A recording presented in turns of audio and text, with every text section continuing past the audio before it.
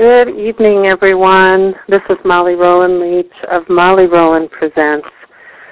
So pleased to see you all here tonight. And before welcoming our very special guest, who happens to be coming into the circle tonight with us from Bali, I just wanted to welcome you all. If you're new to the Restorative Justice and Social Healing ongoing telecouncil series, extra special warm welcome to you tonight. You can find out more information about this series at mollyrowlandpresents.com. The intention and underpinning guiding principles of the ongoing telecouncils is to provide an educational platform, an open forum for discussion, and to facilitate growing awareness, and also an awareness of how to take actions in the realms of restorative and unitive justice, and also to have compelling dialogue with people from within the systems themselves. So I'm truly excited tonight to have somebody who deeply has touched my own life. I read his book recently, and just want to say a few words about Kenny Johnson, who is, like I said, coming with us into Circle tonight all the way from Bali, Indonesia. He's based in the San Francisco area, and he's an author of a very powerful book that I just read cover to cover recently called The Last Hustle. Kenny used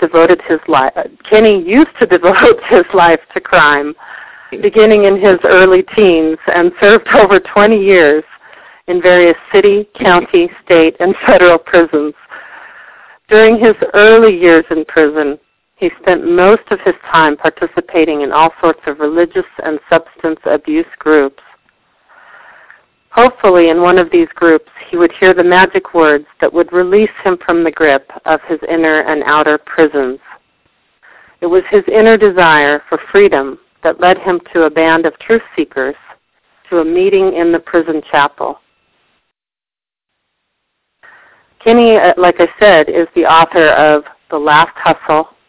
He was paroled from prison in 1997 and successfully discharged from supervision. Like I said, he resides and is based in California. He visits inmates at the San Quentin prison and around the world.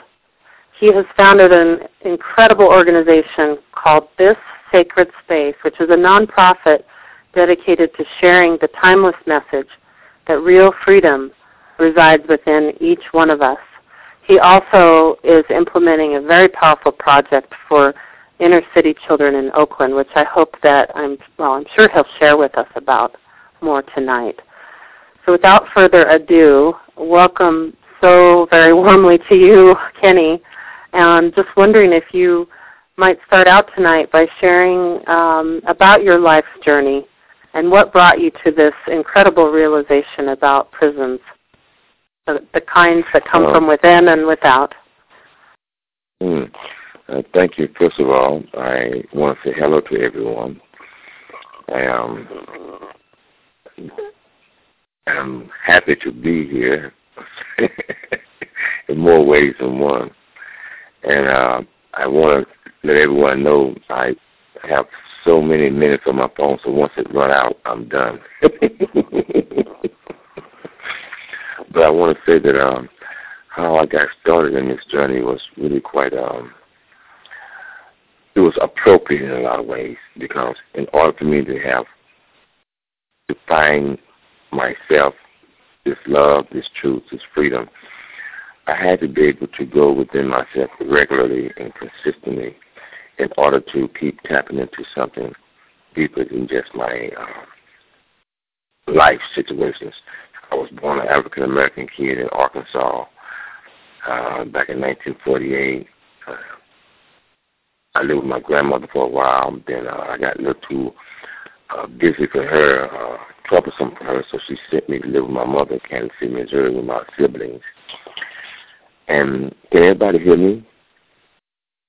Yes, you're perfect, Kenny. Just make sure to speak close to the mic, since this is an international from Bali. Thank you. Okay.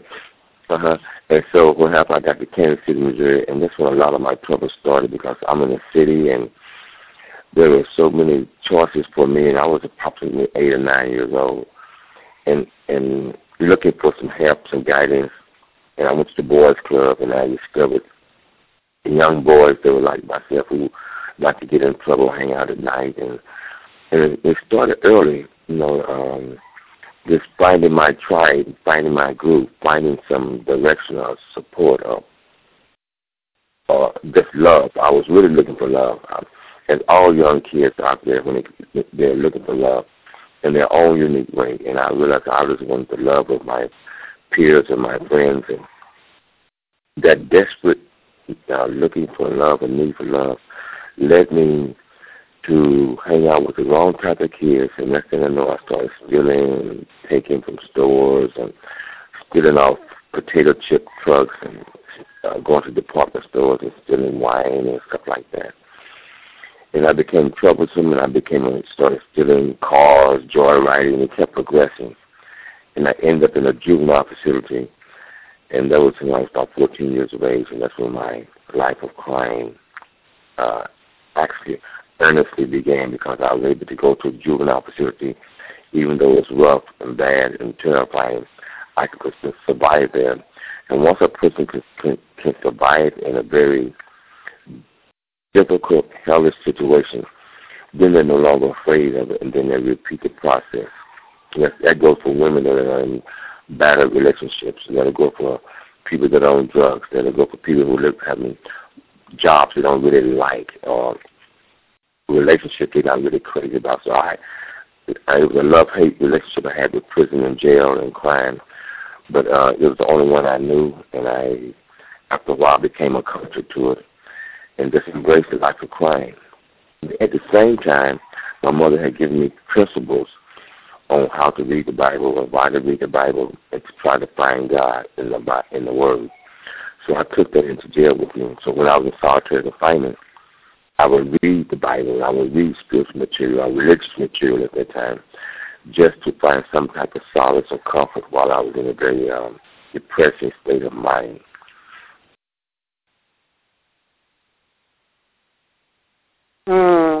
And so,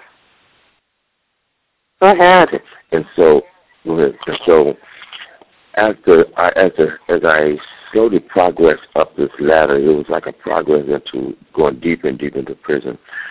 I learned how to become a better hustler, a better criminal, and started making more money and more friends and getting more love from women and from my peers.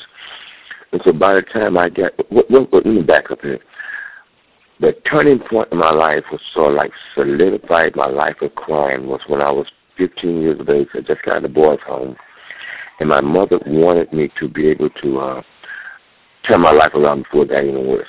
So she found a mentor for me who would teach me how to become a carpenter, a painter, a journeyman, of the trades. And I said, okay, sure. But it was a deal. In the summer of 1965, I would work with Conrad, stay in his house with his family, babysit his children, learn the trades, and then in return, he would, at the end of summer, be able to pay me so that I would be able to buy my school clothing because I was very poor. And so I did all he asked me to do all this summer. I was thrilled. I was excited because I knew Christmas was coming in August for me. Mm-hmm. And I would be able to go shopping and buy myself clothes and things like that because I saw all the young kids going to high school, how finely dressed they were, and I want to be as finely dressed as they were. My stepfather, he was an alcoholic, and he could only take care of so many of us because his paycheck was so small, and he was a chef cook, so he could only make so much. And my mother, she stayed at home taking care of all of us. So we all lived off just 9 of us were living off one paycheck, So the best my mother could do was put food on the table and not clothes on our backs. And so it was in this scenery or this setting is that when Conrad came into my life, took me on. And at the end of the summer, it was time to get paid. And Conrad took me to his office, made the check out, handed it to me. in this ritual or this ceremony of employer and employee, I looked at the check and I saw that he had to live up to his bargain, and I was depressed and I was sad, and I took the check to my mother. I said, he's gave me $32. He said he took out the food, he took out the living expenses, he took out for this. I said, but that wasn't the deal. And my mother, she just said, well, the Lord's going to take care of his son. And that was it. And so I was left to my own devices, and I got angry, and I got depressed, and I got totally disenchanted with authority, with family, with the work, with Jesus, all of it, the church. And so I went to my little juvenile buddy, Pete, and asked him would he help me make some money. And Pete took me out there one day, and he showed me how to steal money out of the back room of office, out of the safes. Once I knew how I could sneak into an office and crawl on the floor and steal the money out and steal the money from wherever it was and get out without being seen, I knew I had a way to care of myself, and I did not need my mother or Conrad or nobody else telling me what to do. And that was my break with society, that was my break with the church, and that was my break with my mother and all adults.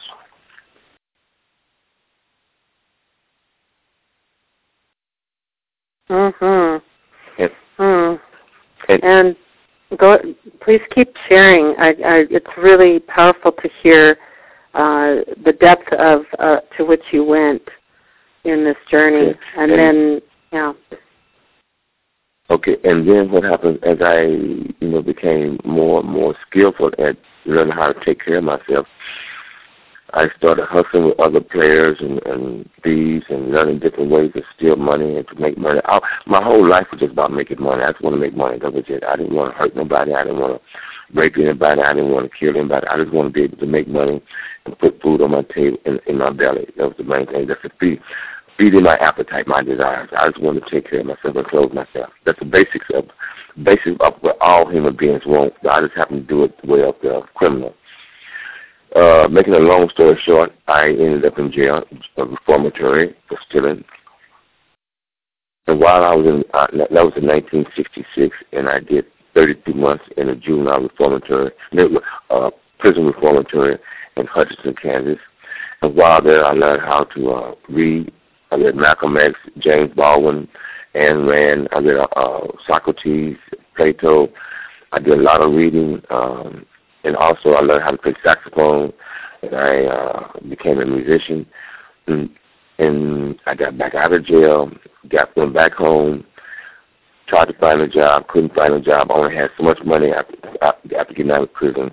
Immediately I found a hustling friend. We tried to do a robbery. I got caught about 4 months out of jail and right back to prison, And so I went back to prison almost 6 or 7 months later after getting out in 1968.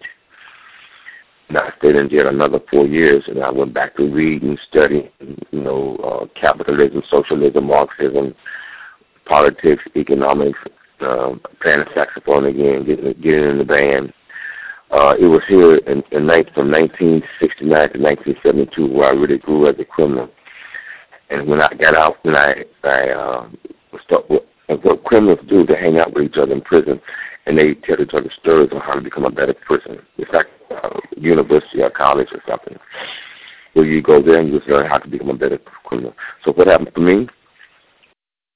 I got out in 1972, and I found by then I had a daughter who was about 6 years old. Her name was Jeanette, and her and her mother became teamed up as hustlers, and we started stealing and making money, and got us a place to stay, and cars and jewelry, and our life was great. I learned how to cash checks, so I became very sophisticated. And so 2 years later, I got arrested again. In 1973, late 1974, I got arrested, and I went back to jail, and they accused me of a lot of crimes that I didn't commit, and they sentenced me to 15 years.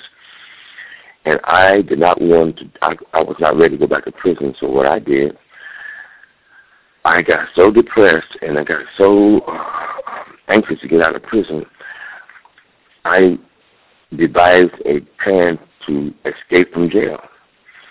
And I devised a plan, and the plan worked, and I escaped from jail. and I stayed on the run for 4 years, running from the FBI, the state authorities. And while I was out, I became a pimp. Go ahead, you want to ask a question, Molly? Oh, no, I was just saying, wow, it's an extreme journey that you took. I mean, I wouldn't even, journey maybe putting it lightly, but, and in your book, The Last Hustle, I felt like I was with you in all of these experiences. And I wonder sometimes, for those of you who haven't yet read the book, I highly recommend it, and you can find it on Amazon.com, and his website, Kenny's website for the book is thelasthustle.com. And you also have a website for this sacred space, which later on in the call we'll talk about this sacred space. Right. But yeah, do you feel like the depth to which you went also supported the realizations that you've had? And you don't have to answer that in this moment. I'd really love to hear a little bit more about a few of the major key points of your story. And then we'll talk about the underpinning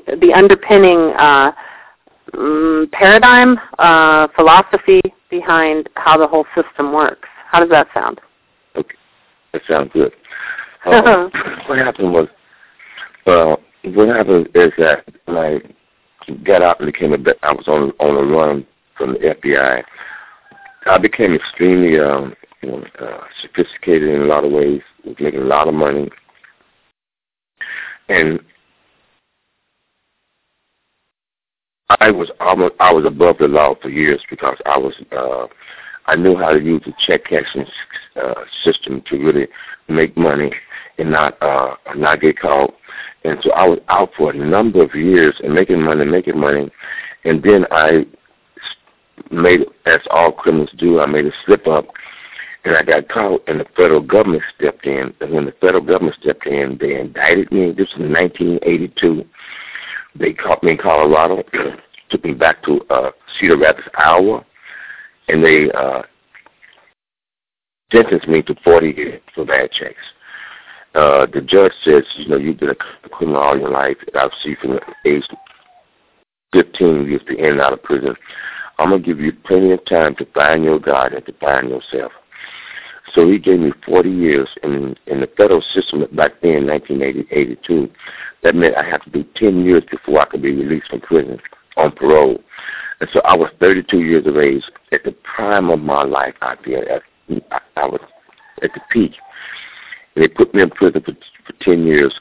And the whole world, when I got out in 1992, the whole world had changed. Computers was in vogue. Cell phones was happening. ATM machines was going on. People were driving around in their cars with their lights on during the daytime. It was just like I came from the cowboy days into the space age almost. I like, wow. And so and the federal judge, he knew what he was doing. He said, they know if they lock a person up for a period of time, a whole lot of time will pass, and the technology of life will pass. So when they come out, they're not going to be able to be sophisticated, and they're not going to be able to put their hustles down, and so they won't be of any threat, and they go right back to prison. That's why you have the revolving door, because what inmates don't realize is that technology changed, society changed, and you don't change. And so what I realized after I got out in 1992, I tried to go back to my old hustles, my old haunts, and it didn't work. In 1993, I was right back in prison. But from 1982 to 1992, I learned how to study law. I learned how to play tennis real well. I learned how to do yoga and meditate. And I was reading a lot of spiritual books, Eastern philosophy. I was reading Muktananda, Yogananda, and all the other swamis and yogis around the world. And I was also doing arts and crafts, learning how to make leathers, works, ceramics. So I spent my time really learning. But the greatest gift I think I got was learning how to meditate, because that kept me sane, it kept me safe, and it kept me out of harm's way in a lot of ways. Because in prison you can get in trouble because trouble's right next door to you. So my meditating really took off in federal prison. And also I learned how to do astral projection, how to leave the body and travel to other places. That's in my book also. It's astral espionage. That's a nice little story. I learned how to do that.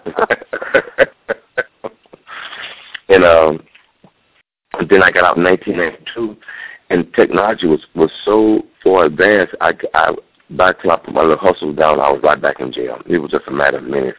I tried to steal this, do that, and I was kicking cases. I went right back to jail. And it was in a federal prison in Littleton, Colorado. It's where I met my spiritual teacher, Gangaji, and that's when my life changed, because she had a prison project there, prison program in federal prison in Littleton, Colorado. And that's where I met her, and my life changed, because after reading all the studying all those years and reading and meditating, going in and out of prison, and wanted to commit suicide. I almost committed suicide, but it wasn't for a prison guard. In 1982, my life I'd probably be dead by now, but he came into my prison cell and said, "Hey, young man, that light inside of you won't die. That light won't die. So you can't kill it. You can't smother it out." And he pointed me towards some African-American men who were very positive in jail, and they took me under their arm, their wing, as one would say, and they took me to the law library and gave me hope. So you got in hope and fighting the system for the law, and they got to overturn my 40-year prison sentence. But I never overturned my prison sentence, but I did learn law. I spent the next 5 or 6 years fighting the system. By the time I realized that the Supreme Court was going to deny my appeal, I was ready to come home. So my time was spent studying law, fighting law, reading spiritual law, and getting out of prison and coming back to prison in 1993. And it was September 1994 is where I met my spiritual teacher, Gangaji.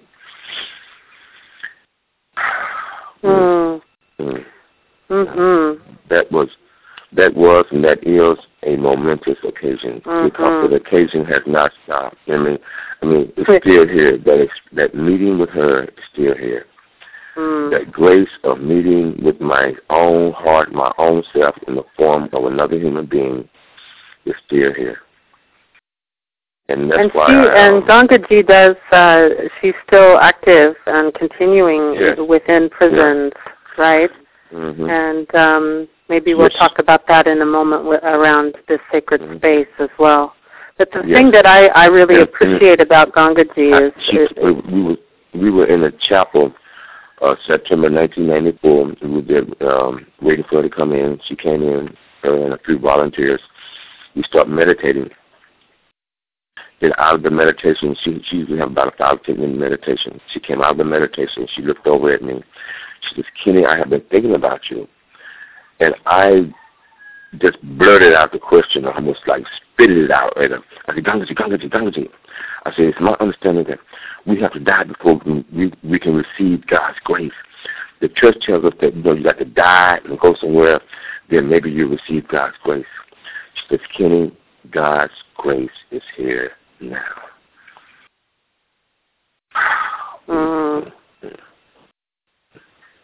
And Molly and my most esteemed and honored listening audience, I want to take a moment to pause and say this. God's grace is here now. I don't know what the problem is. I don't know what the concern is, but God's grace is here now.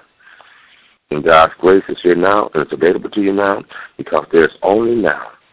There never will be tomorrow, and there never was yesterday. There's only now.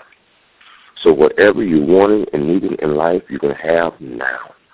That is the truth. That is the promise. And that's based upon all the religious texts. There is nothing but this moment, this precious moment. And in this moment is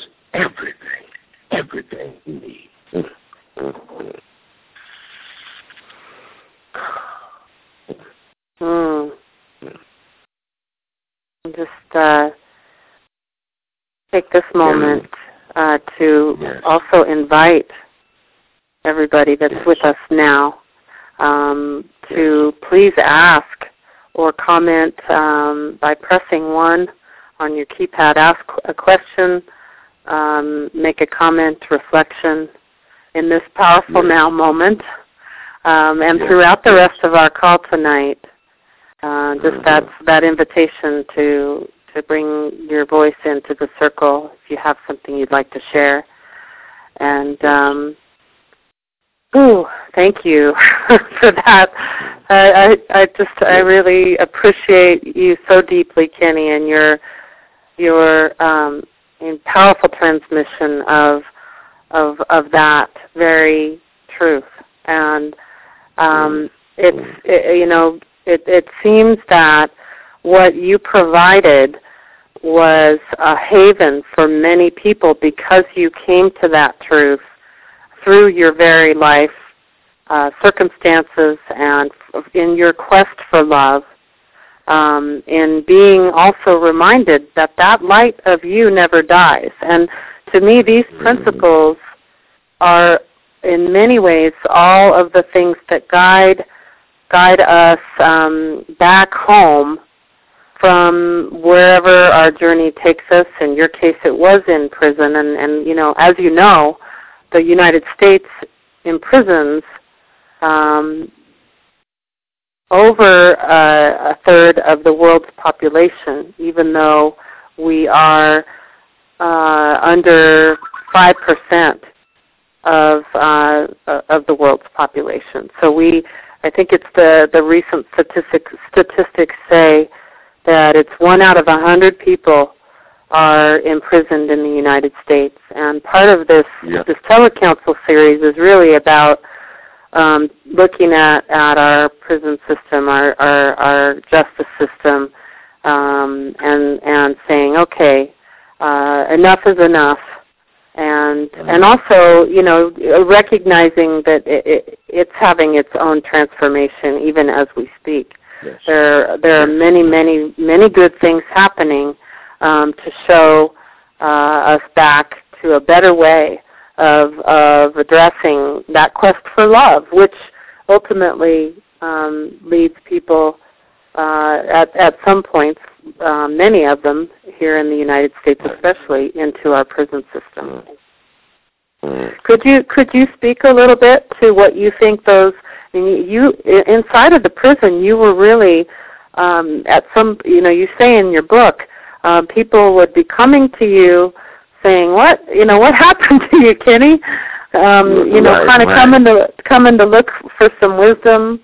You provided a lot of solace for a lot of folks, and I wondered if you could speak to what do you think it is that our system, what was that energy, first of all, that was an attractor?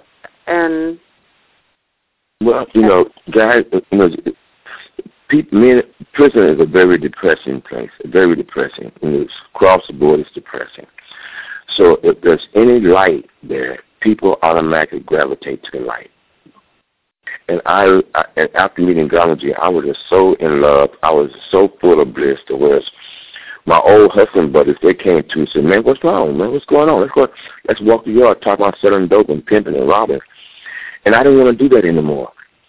And so they felt threatened and felt confused, like, wait a minute, you don't want to hustle no more? How you going to take care of yourself? It went off on the deep end. You're going to lost your mind. And so I understood that. So my old friends fell away. Their old life, their old thing, symbolically fell away in the form of a physical manifestation of friends. That life fell away. Spiritually, the night before with Gandhi, and the next day my friends saw me, I was changed, and they fell away. But what came into place was that I had a newfound love in my heart. I just wanted to nourish it, be alone with that. And whoever wanted to be in love with themselves, those were the men that started coming to me. And those were usually the men who were child molesters, who were rapists, who were the homosexuals who were being abused in prison. They wanted the light because they were on the bottom end of this totem pole, and they were receiving all of this stuff that was running downhill to them. So they wanted some type of light, some type of guidance, some type of sustenance or assurance that they were okay or they can get out of this. And so they started coming to me, and I started sharing my spiritual experiences, my insights, my wisdom. And I would counsel them on how to keep the girlfriends. I would counsel them on how talk to the children when they go in the visiting room. I would counsel them on how to just go to church and pray and read, and I would get books in to them so they could read spiritual material. And so I became somewhat of a spiritual counselor because I was so happy and I was so peaceful and so content all the time. Far more of all the other inmates saw people that started gravitating to me. The guards didn't bother me. The prison became an ashram to me, a monastery to me. It became a oasis to me in a lot of ways because I didn't see the bars. I didn't feel the bars. I was free inside of myself. And so that freedom was contagious, and other young men started catching it. And even the prison guards started catching it. And even the prison guards started catching it, right? Right, the prison guards, they started catching it because they saw that something had shifted and changed. And remember, the prison guards, they are afraid for their lives. Right. Because in a minute, an inmate is kill him. So can he be at peace while he's working there? So I talked to the prison guard, and they would find peace and working with the prison system, working inside as guards. So, and I would talk to the chaplains, and they would find some type of peace and say, well, I don't really understand what happened to you, but you sound good, you look convinced that it's working for you. So I would like for a lot of my other inmates to be able to talk to you and to experience what you experienced. It would make my job a lot easier. And so it became a paradise for the next 2 years. And I got out on the streets. I don't know if paradigm still into place because a set of problems really came into place because now I had to go home, be a father, be a grandfather, be a son, and hold down a job. Pay taxes and everything. And that was a challenge for me. I never done anything like that. But throughout it all, no matter what I was confronted with, I always had this love to fall back upon. I could just take a few moments of my day and just be quiet and reflect back on what's really important right now.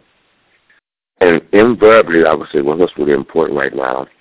And up will come, just be quiet. Just let everything go. It's going to be okay. If I got you out of prison, I'm going to take care of you here. Don't worry about it. I know it's a little scary, but I'm going to take care of you. And so I had this reassuring knowledge talking to me, even though things were very scary and terrifying. I had this knowledge that I was going to be okay. I got a job. I went to visit Gandhi after I got out of prison, Colorado, and met a lot of people there, made new friends. Then I realized I didn't want to live in Kansas City with my family anymore, so I moved to Colorado to be with my spiritual family. And my mother was happy. My mother was so happy. My mother was so thrilled. And I say, why I started the prison program, why I love the prison work. I don't go in anymore, but I do go in if people invite me to a city or something. The people that suffer the most are your loved ones, are your wives and the kids and your mothers. My mother suffered the most because she loved me. I was the oldest one, and she loved me, and she wanted me to be free. And so when I came out of prison in 1997, and she looked into my eyes, and she knew that I was free, I was talking different languages, I was hanging out with old buddies, she relaxed. She took a deep breath, and relaxed and said, thank you, Jesus. And my mother was finally free. She was free, too. See, when a person becomes free, they free up their loved ones.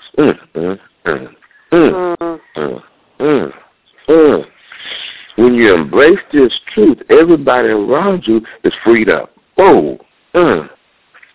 They're not tied. They're not chained to your suffering no more, and they're freed up. And they can ask you, what happened? How come you're different? Then you can share your spiritual experience with them. I just had that realization that my mother was freed also. I just had that insight just now that my mother became free. Boy, that's powerful. Ooh, thank you so much, Monica. Oh, my God. Oh, yes. Yeah. Yeah, and the power of the message that comes through in this book and in your story, you being you, living it all the way through, really is, I tell you, everyone who's gathered here tonight, just the power of this journey that you go into in The Last Hustle, about the aspect of prison, literal prison, but then also the prisons of our own mental and, the prisons of our many, there's many prisons. And there's a lot of them that we may not even know we have. And so we love each other back home. And I love you bringing up it's amazing that we're having this moment where we're realizing that in our loving ourselves, in our coming home to the truth of the beauty and the divinity that we are, we also free each other. We free those like ripples. Your mama, I know your mama had quite a journey herself, and yes. And what we pass down, we do our best, and it just seems like we're all waking up together. And so, could you tell us a little bit more, Kenny, about the work that you do with this sacred space, and also I want to hear a lot about your new project that you're forming for the Oakland inner city kids. Okay. Well. And again, I'd like to invite people to make comments or have questions. Just press 1 on your keypad. And if you don't feel comfortable doing that, you can always email me the question or whatever later on. At Kenny@thissacredspace.org. Great. You can repeat that to him, Marvin. Great. Okay. Thank you, Kenny. What I'm finding, what I found when I was working with, what happened was, I had been out of prison since 1997. It was about 2004, 2005. I had a lot of jobs. I live in California now, and I had a window washing business for the summer of 2005, I think it was. 2005. And what happened was, washing windows is okay in the summertime, in California, but wintertime it starts raining. You can't wash windows. So I was for funny with being broke again, had no money, couldn't pay rent. And just by chance, I met this wealthy guy in San Anselmo, California, named Robert Leather. And he says, hey, Kenny, I see your situation. You don't need to wash my windows, but I've been always wanting to do a prison program. Why don't you put together a budget and see how we can get you to start doing prison work? And so I put together a budget. I talked with some friends, and next thing you know, about 2 or 3 months later, I had a commitment from him to go in his jails in the Bay Area and talk and share my spiritual experience. Because he was so touched by my awakening experience, he said you can be a great benefit to those incarcerated. So I went back into prison for 5 years, from 2005 to 2010. And I was sharing my insights with people in the county jail and halfway houses and treatment centers and San Quentin prison. And also around the country. I was traveling around the country visiting people in prison. And each time there was always 1 or 2 people that would really catch this message. But then again, Gangji told me something. She says, Kenny, it's beautiful that you're doing this prison work, but realize your heart's going to get broken over and over and over and over again. I didn't know what she meant by that, but I said, okay, sure.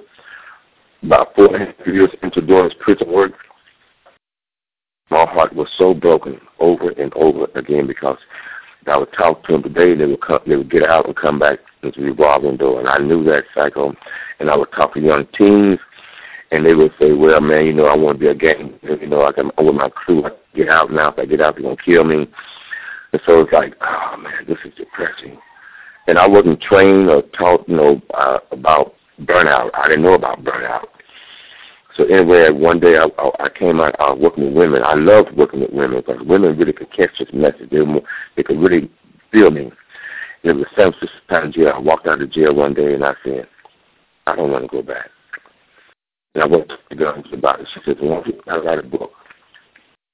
I went from her and put it out to the family that wanted to write a book. They wrote checks. And for the next 2 years, next year, Shanti and I sat down and we hammered out the book. We gave it to an agent. The agent sat on it like he was trying to hatch more books. So I got the book back from him. I said, I'm going to self-publish. She said, no, you can't do it. So I went to a conference. I spoke. People were so impressed with my speaking. They said, we understand you have a book. We're going to publish it for you. The book got published by Non-Duality Press in August of 2011. It has been selling quite well. And a lady by the name of Lauren, who lives in Sausalito, California, she says, I'm going to print 1,000 books and warehouse them in Oakland, and we're going to start sending them to inmates in prison. So we're in the process of doing that. So she contracted with a company somewhere and with my publisher, and so we're going to print 1,000 books, and we're going to disseminate or spread them around the country, around the world, as we put structure around my new organization. I'm going to also make sure that the books get sent out. I never have had a formal organization or formal structure around me. It's always been me, this one-man band. I still have a prison program in force in San Quentin. A gentleman by the name of Richard Charles, he's on my website. He's running that program. He goes in every Saturday, and I mentored him, taught him, and the men love him, and the men are getting a lot out of his spiritual insight and wisdom that he brings to the program every Saturday from 9 to 11 in San Quentin. It's called the Sacred Circle, and it's under the sacred space.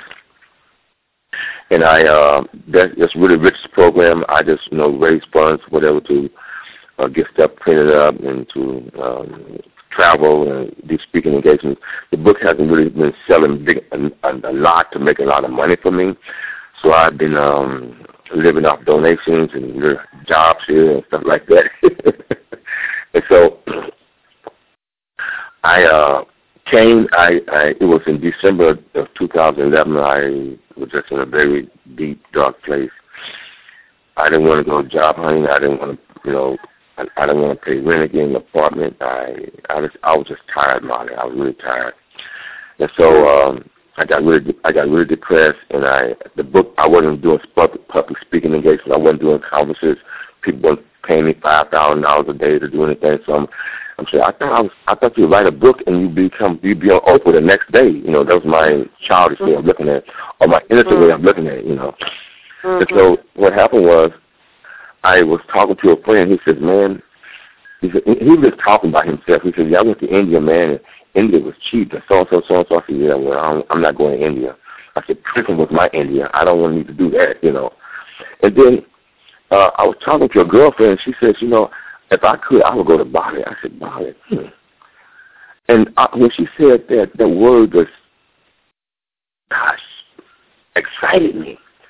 I went online, looked at how much cost a ticket, and I saw I could afford a ticket. I called my landlord right there that day and said, I'm giving notice. I'm moving out next week. He says, what? I said, yes, I'm moving out. And Molly, I booked a ticket. I booked a flight for 2 months. I canceled all my engagements, and my whole spirit just got excited and happy. And I knew I wasn't going to have enough money to, to do all the sightseeing things and buy stuff. I knew I would, and to live the way I want to live. I knew I had to come to Bali. You need to take a pause. Yeah. We all have a whole other. Go ahead. No, I just wanted to ask if you could share with people where do we go to thelasthustle.com or thissacredspace.org? Can we make a donation to support your work? Is that at thissacredspace.org? This circumspect, the best way you can get the information to right now, if people have PayPal, that's the best way. Okay, great. Because great. My PayPal account is Kenny@thissacredspace.org. Great. And Kenny, how that? Yeah, go ahead. Yeah, go ahead. No, I just would love it if you would share a little bit more about the specifics of this really beautiful project you shared with me via email that's in its beginning stages. Is that correct? And it's the project with inner city Oakland children, correct?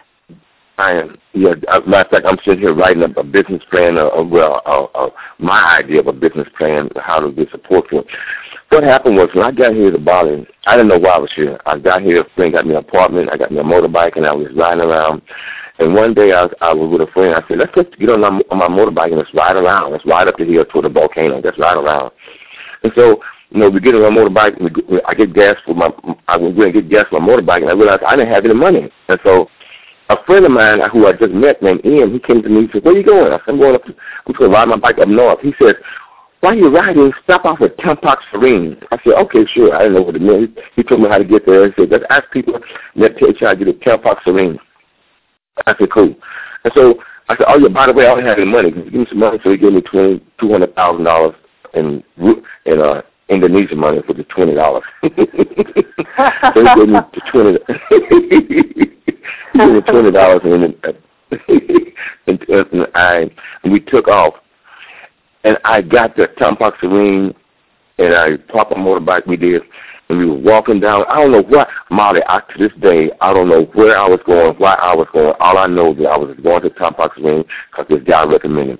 I walked there. It's a temple, a Buddhist, a Hindu temple. So I walked there, and I had my sarong on because I was wearing sarong. Now, it's best to wear sarongs around here because you can't go in a temple without being wrapped in a sarong, man or woman.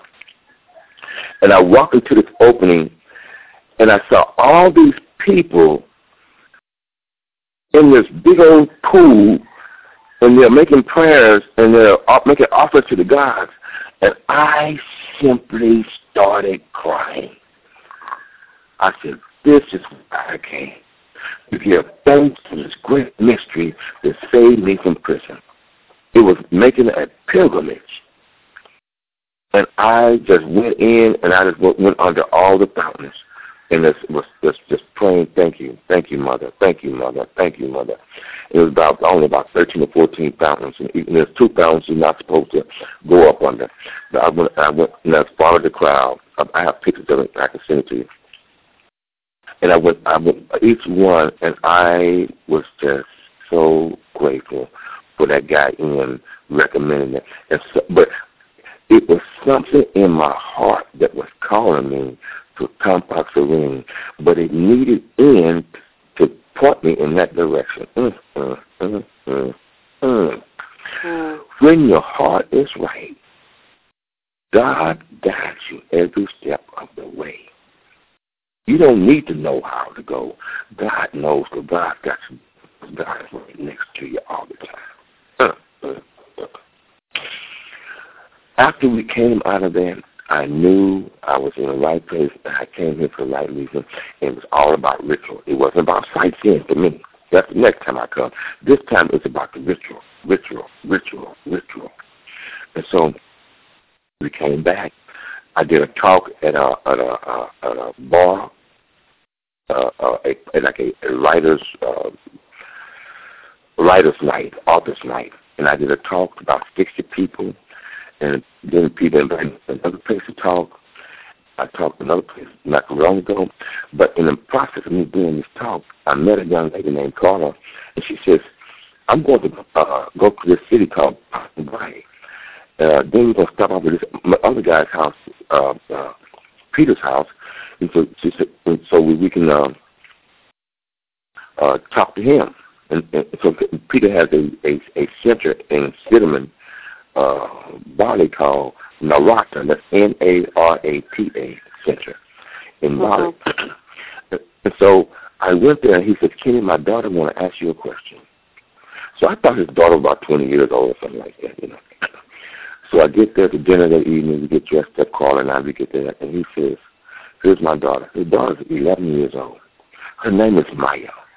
Maya's asking me a question. She says, Kenny, we have a thing called moksha here in Indonesia. Moksha means moksha, how we want to pronounce it. Means enlightenment. Enlightenment.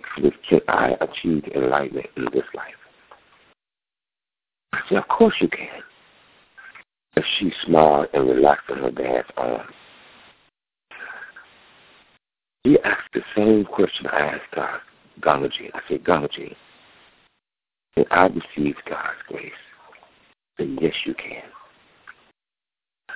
But that young girl asked me that question. Me and Carla, we went back to our room, and we sat and we said, I don't believe this. Do you believe this? A little girl like that is asking such a heavy question. And then Carla and I left there totally amazed at the meeting, the interaction we had with the young girl. And we get to Padang Bai, and when we get there, they're doing ritual in the middle of the village. We are part of the ritual. And in this ritual, there's this guy called Rangda. And Rangda came out from the steps and out of the temple and run down the street and blessing everybody. And in Rangda's hand, she has a handkerchief. And I asked the people the next morning about the handkerchief, and they said, that's her gun, her power. And I immediately said, oh, the young inner city kids in Oakland or in the ghettos or kids around the world, they want power. And they get it through guns. Young girls get it through having babies, but they got to have power because the mother don't give it to her or the school don't give it to them, but they want power. They want to know, can they receive God's grace? Can they wake up? Can they be free now? Because they're going through their own sufferings also. And so at the same time, Carla and I was having the same dream. We had a dream about holding a little baby. She said, I had a dream. I said, I had a dream. She said, I was holding a little baby. I said, I was holding a little girl. She said, oh, my God. Things have started coming together. And so now we leave there and we go to another area called Lombok. And we go to a beach called Kuta Beach. And I meet these beautiful little kids early in the morning when I'm doing ritual at the ocean. And I meet these beautiful little kids. And just on a lark, I took a picture of these beautiful little kids on my computer, and I saved that. I don't know if I sent that to you or not. I can send that also. You did, yeah. And then, then that last day, we meet these beautiful 4 kids, and they want to take me to the island and see the monkeys. So we go see the monkeys and everything. Then we're leaving, and as they're laying on the beach, these young men are drawing these pictures in the sand. And I go look at the pictures, and I knew, I said, this is my first retreat with inner city kids. I'm going to take them to the beach. We're just going to let them draw.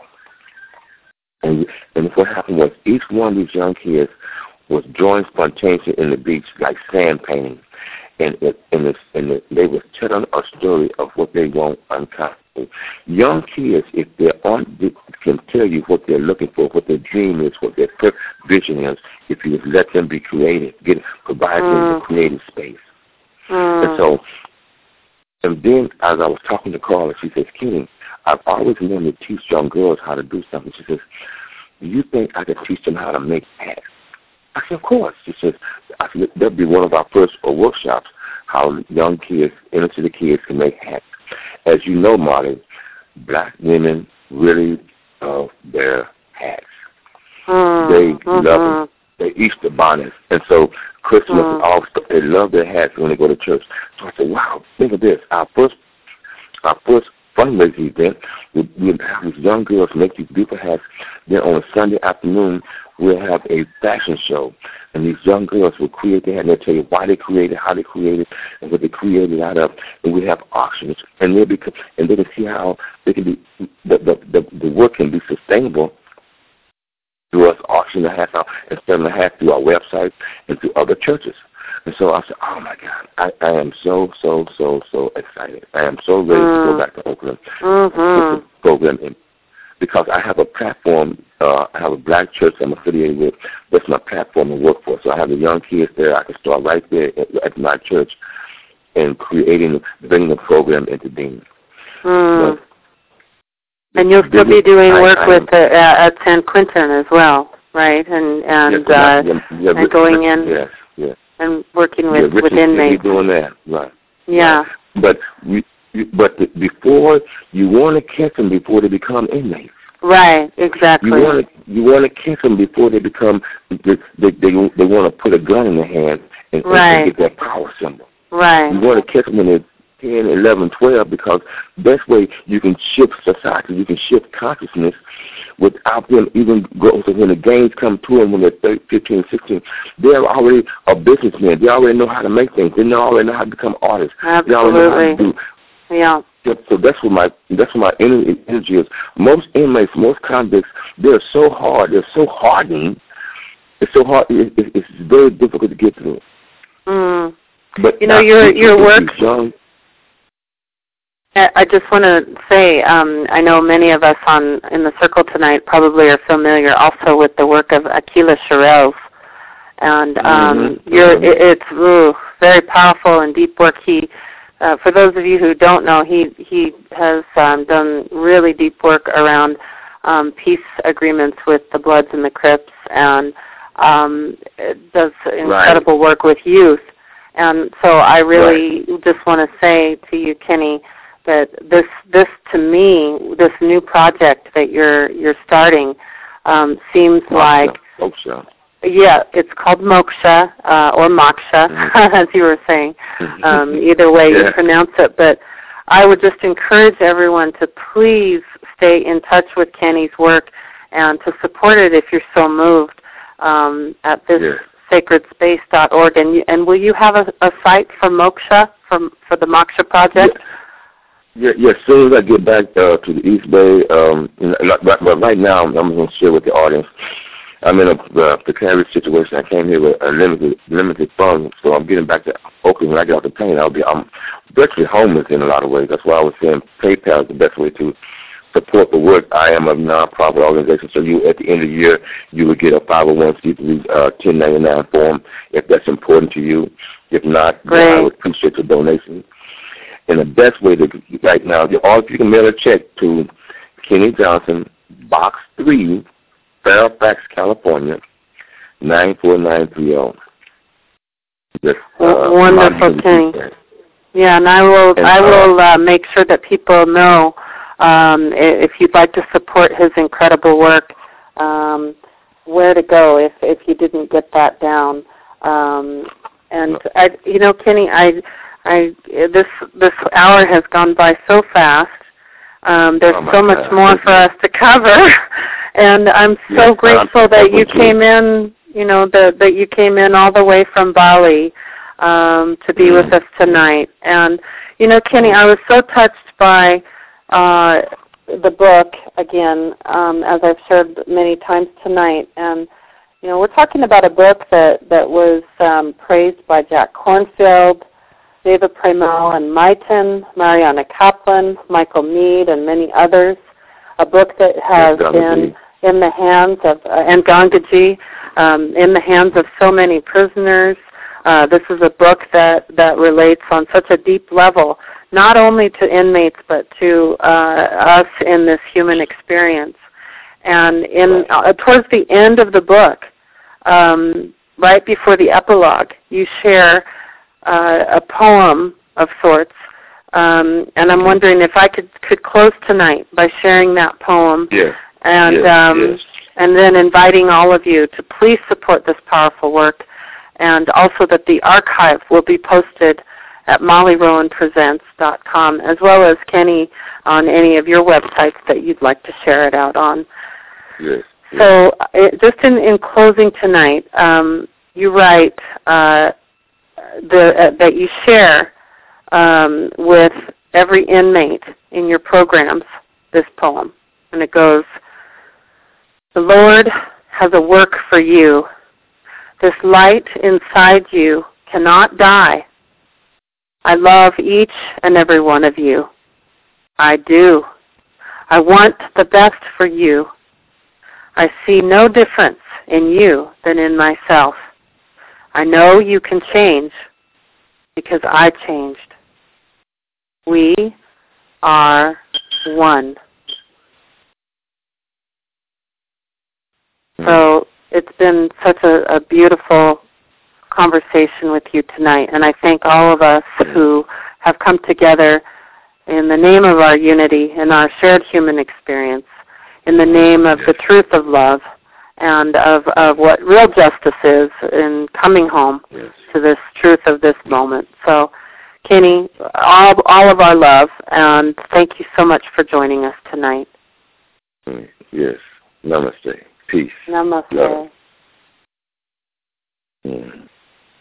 Thank you, everyone. Good night.